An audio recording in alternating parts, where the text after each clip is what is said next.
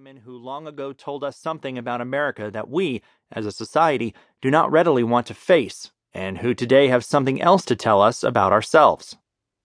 To mark the 75th anniversary of the A.G. Evans enterprise, the photographer Matt Black and I traveled to California's Central Valley, Cleveland, and northern Maine. Places that, in their own ways, are close to the bottom of the nation's stratified economy. Like A.G. and Evans, we generally focused on people who can be described as the working poor. The official U.S. poverty level is an annual income below $11,880 for a single person, or $24,300 for a household of four. That yields a rate of 13.5% of the population, or 43.1 million people, according to the U.S. Census. But because these figures don't fully account for the skyrocketing cost of housing, among other things, they underestimate the number of Americans enduring hard times. Low income, which I take as synonymous with working poor, is $23,760 for a single person, $48,600 for a four-person household. At that cutoff, 31.7% of the population is seriously struggling. That's 101 million Americans. Undoubtedly, the economic story of our time is the growing income gap. Between 2009 and 2015, the top 1% nabbed 52% of the income gains in the so-called recovery, according to Berkeley economist Emmanuel Saez. I found ample evidence for the troubling decline in what experts call the labor share of revenue, the amount devoted to workers' pay rather than executive salaries and corporate profits. But I encountered something else that A.G. didn't find 75 years ago and that I didn't find even 30 years ago. It came from a former drug dealer in Cleveland who is now taking part in a kind of economic experiment.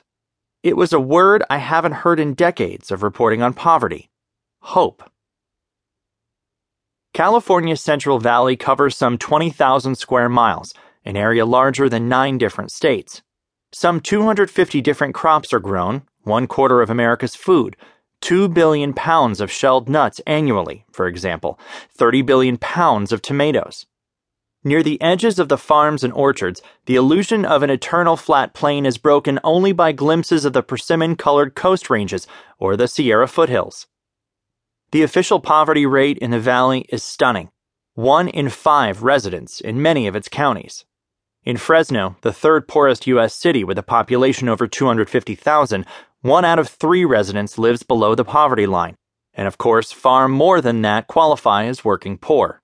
Certainly, the seasonal nature of farm work has always been part of the struggle, but life is also growing harder for farm workers because of increasing mechanization, according to Juanita Ontiveros, a veteran activist who marched with Cesar Chavez in the 1960s.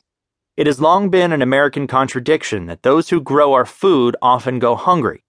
You can see the desperation in the drawn faces of farm workers walking along the roads, feel it when passing countless dusty settlements like the Scissors. In Cantua Creek, 200 miles south of Sacramento, a taco wagon was parked at a crossroads across from a cotton field.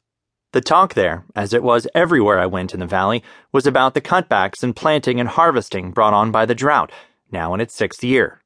Maribel Aguiniga, the owner, said business was down. "People are like the squirrels," she said. "They save up to get ready for winter." I thought about the poverty that A.G. saw in 1936, when Franklin D. Roosevelt's New Deal gave many poor Americans a lift. In fact, the 3 Alabama families documented by A.G. at first assumed that he and Evans were New Deal agents who had arrived to help. Government was seen by many as a savior. 50 years later, when I followed in A.G.'s footsteps, the mood in the country had changed, as epitomized by President Ronald Reagan's statement that government is not the solution to our problem. Government is the problem. The government certainly wasn't involved in the lives of the 128 people we met connected to the A.G. Evans book. None was on welfare.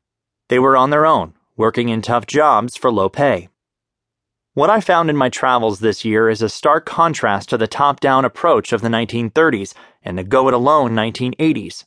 This time, the energy is coming not from the federal government, but from city governments, local philanthropies, and a new generation of nonprofit organizations and for-profit businesses with social missions. In the town of Parksdale, at a freshly leveled former vineyard, 10 families, most who work in agriculture, were helping each other build homes through Self-Help Enterprises, Inc., a nonprofit in Visalia.